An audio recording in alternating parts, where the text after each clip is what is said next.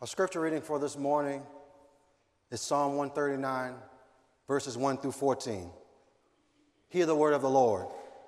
O Lord, you have searched me and known me. You know when I sit down and when I rise up. You search out my path and my lying down and are acquainted in all my ways. Oh, before a word is on my tongue, O Lord, you know it completely. You hem me in, behind and before, and lay your hand upon me. Such knowledge is too wonderful for me. It is so high that I cannot attain it. Where can I go from your spirit? Or where can I flee from your presence? If I ascend to the heaven, you are there. If I make my bed in Sheol, you are there. If I take the wings of the morning and settle at the farthest limits of the sea, even there your hand shall lead me, and your right hand shall hold me fast. If I say, surely the darkness shall cover me, and the light all around me become night. Even the darkness is not dark to you.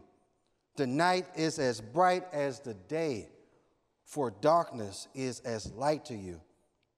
For it was you who formed my inward parts. You knit me together in my mother's womb.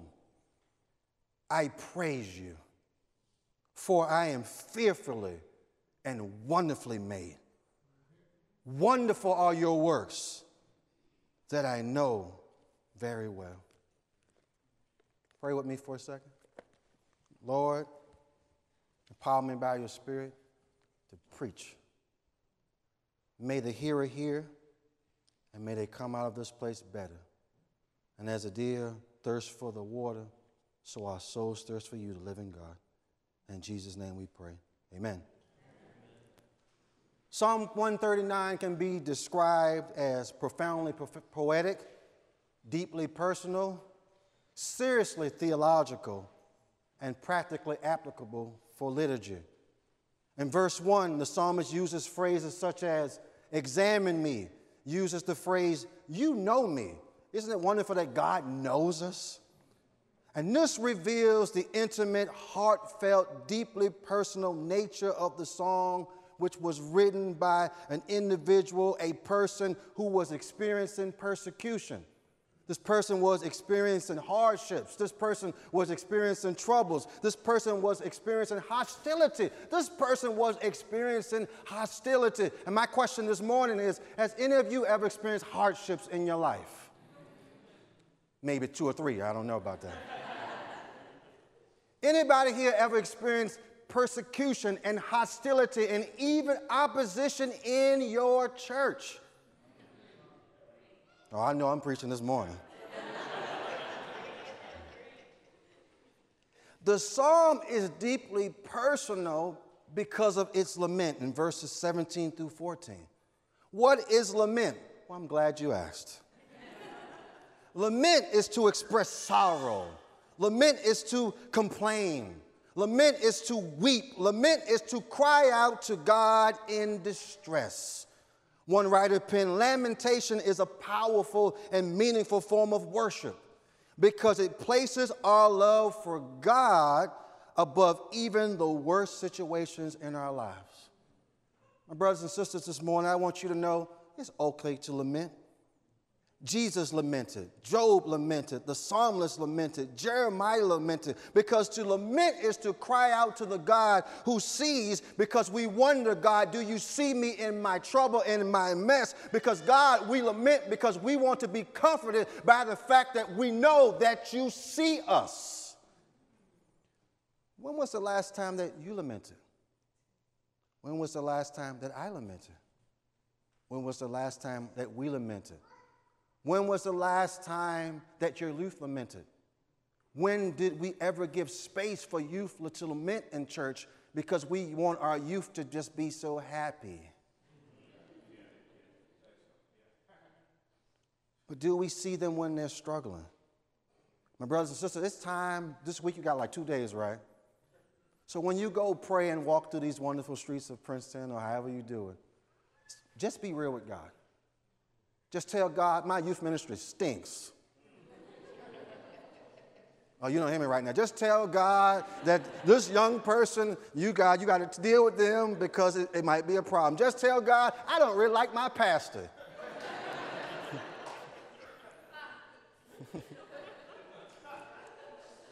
Psalm 139 is seriously theological because the psalmist expresses awe regarding the excellence of God's thought, the heights of God's omniscience, the amazement and sense of wonder of the God's presence is with us, adoration that God is guiding us wherever we go, and marvel about God's omnipresence. It's a story, right? The story about the child. My child is here for take your child to work day, so I'm working, right? Hi. So there's a story, as a preacher, right? Preaching the son. They went to Toys R Us before it closed, right? Went to Toys R Us, and first son, first child, and the son gets lost. And so the first child, your first child, it's all frantic. You don't want them to walk. The second child, they can fall all over the place, right? What's the first child, right? So the first child is in Toys R Us. The first child is lost. The father gets afraid. The father goes to the security person and says this, I can't find my son. I can't find my son. Security person says, yo, chill out. It's going to be all right. I can't find my son. Then the father says, do you have a camera? He said, yeah, I got a camera. Can I go to the camera? Okay, sir, you can come to the camera. And scan the floor. Can you scan the floor? And he sees his son playing with toys. He says, keep an eye on him. Keep the camera on him. Then he says this, you got an intercom? He said, yeah. So he takes the intercom and grabs it and he says, Kermit! And the son looks around, Kermit! And the son recognized the voice. The father says, stay where you are. It's Daddy. Don't move. I see you even though you don't see me. And stay there because I'm on the way. Oh, you don't hear me. My brothers and sisters this morning, in those moments that you think that God cannot see you and that you cannot see God, just remember that God sees you. And the invisible hand of God is active and is looking after our lives. This psalm, my brothers and sisters, is deeply personal, but it's also practically applicable for worship. Why is it practically applicable? Because this particular psalm is a hymn. Somebody say a hymn. Oh, you don't wake up. Come on, wake up. Somebody say a hymn. Not him, a hymn. It's a hymn. A hymn is wonderful. It contains elements of a hymn because hymns are expressions of praise, expressions of worship, expressions of joy and celebration, reverence, adoration, admiration, thanksgiving, exceeding gladness, gratitude for God for what God has done, who God is, and for what God is doing in our lives. The psalm is a hymn, and it is an acknowledgement that God is worthy, God's worship. God is worthy to be praised in spite of what we go through, in spite of our trouble, in spite of our tears, in spite of our ministry, that God is worthy to be praised. Is there anybody here this morning that knows that God is worthy to be praised? I might got my little PhD thing in academic, but I come from church that we praise, that we lift our hands. So can we just pretend we're at my church today?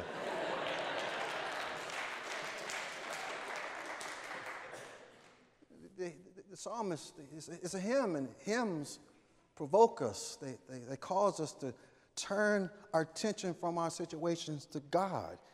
Hymns cause us to reflect on God's graciousness.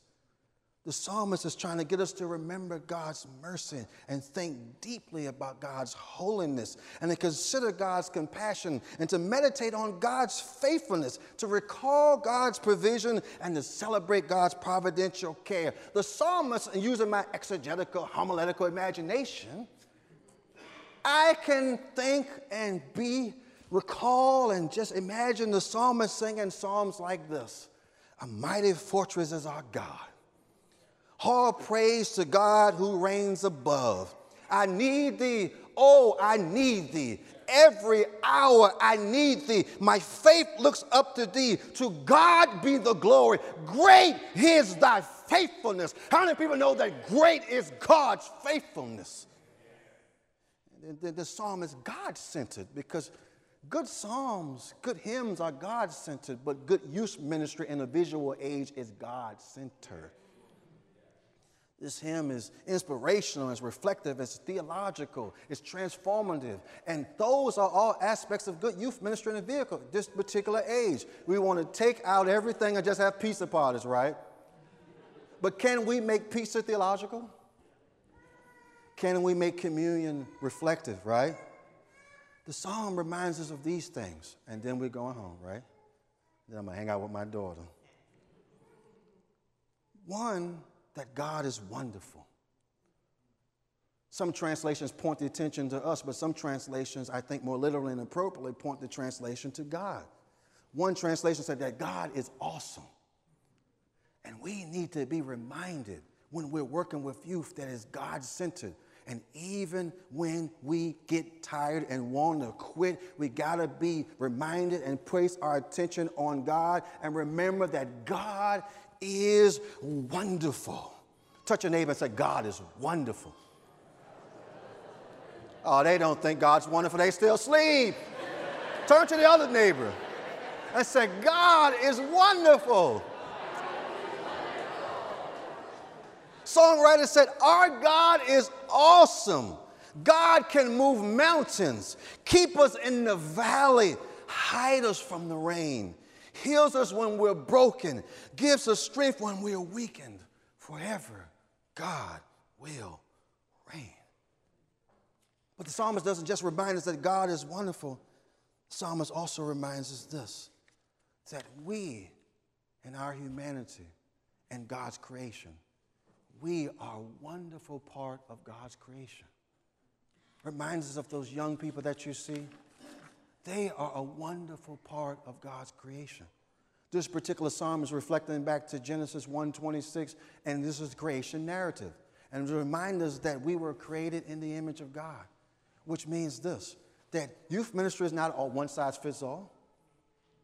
But each person is unique and distinguishable and individual and incredible and significant and has value and is special. But you're not just individuals who are working. You also are wonderful individuals, significant, have value. And even when people don't see what you do, to God, you're still wonderful, significant, incredible, awesome, great. But then this, it reminds us of this, that when the psalmist looks at creation, it challenges and provokes the psalmist to praise God for the beauty that the psalmist sees, the aesthetics, the wonder. It causes the psalmist to have a sense of awe. And when one has a sense of awe, one should praise God. But the challenge of the psalmist was this. It's the challenge to praise God publicly. Oh, you don't get me. To praise God unashamed. To praise God unapologetically. To praise God without abandon. And sometimes we got to move past our traditions,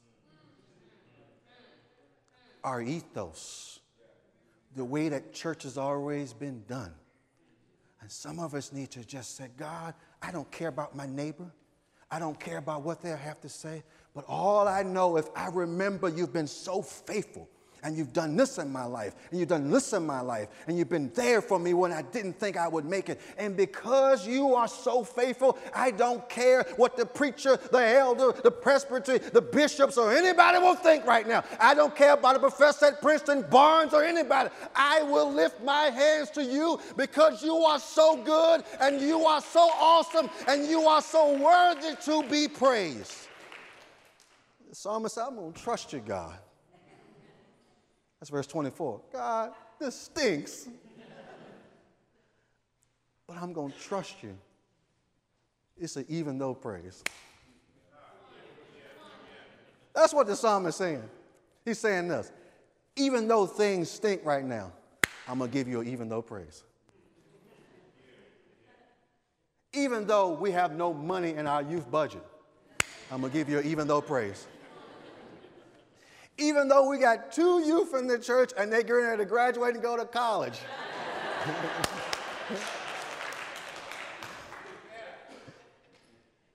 I'm going to give you even though praise. Even though I feel inadequate, I feel like I don't have any education, I feel like I don't have enough time, and when I look at myself, I don't feel like I'm even worthy enough to be working with these wonderful young people. I'm still going to give you an even though praise. Because God, you are wonderful. And as I get ready to take my seat, just remember, God is wonderful. Many, Lord, my God, are the wonders you have done. God is wonderful. Oh, what a wonderful God we have. God is wonderful. For God has done so many wonderful things. God is wonderful. Tell of God's glory among the nations, God's wonderful deeds among God's people. God is wonderful. Blessed be the Lord who alone works wonders. God is wonderful. Oh, sing to the Lord a new song, for God has done wonderful things. God is wonderful. Oh God, you have taught me from my youth, and I will declare your wondrous deeds. God is wonderful. And his name will be called a Wonderful Counselor, Mighty God, Everlasting Father, and Prince of Peace. My brothers and sisters today, God is wonderful. How do I know God's wonderful? Because I know how far God brought me. How do I know God's wonderful? Because God can take a brother from a street corner and put him in a PhD program. Glory to God.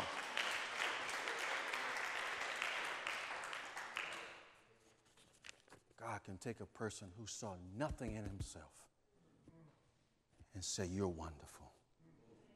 And you're wonderful. And God loves you.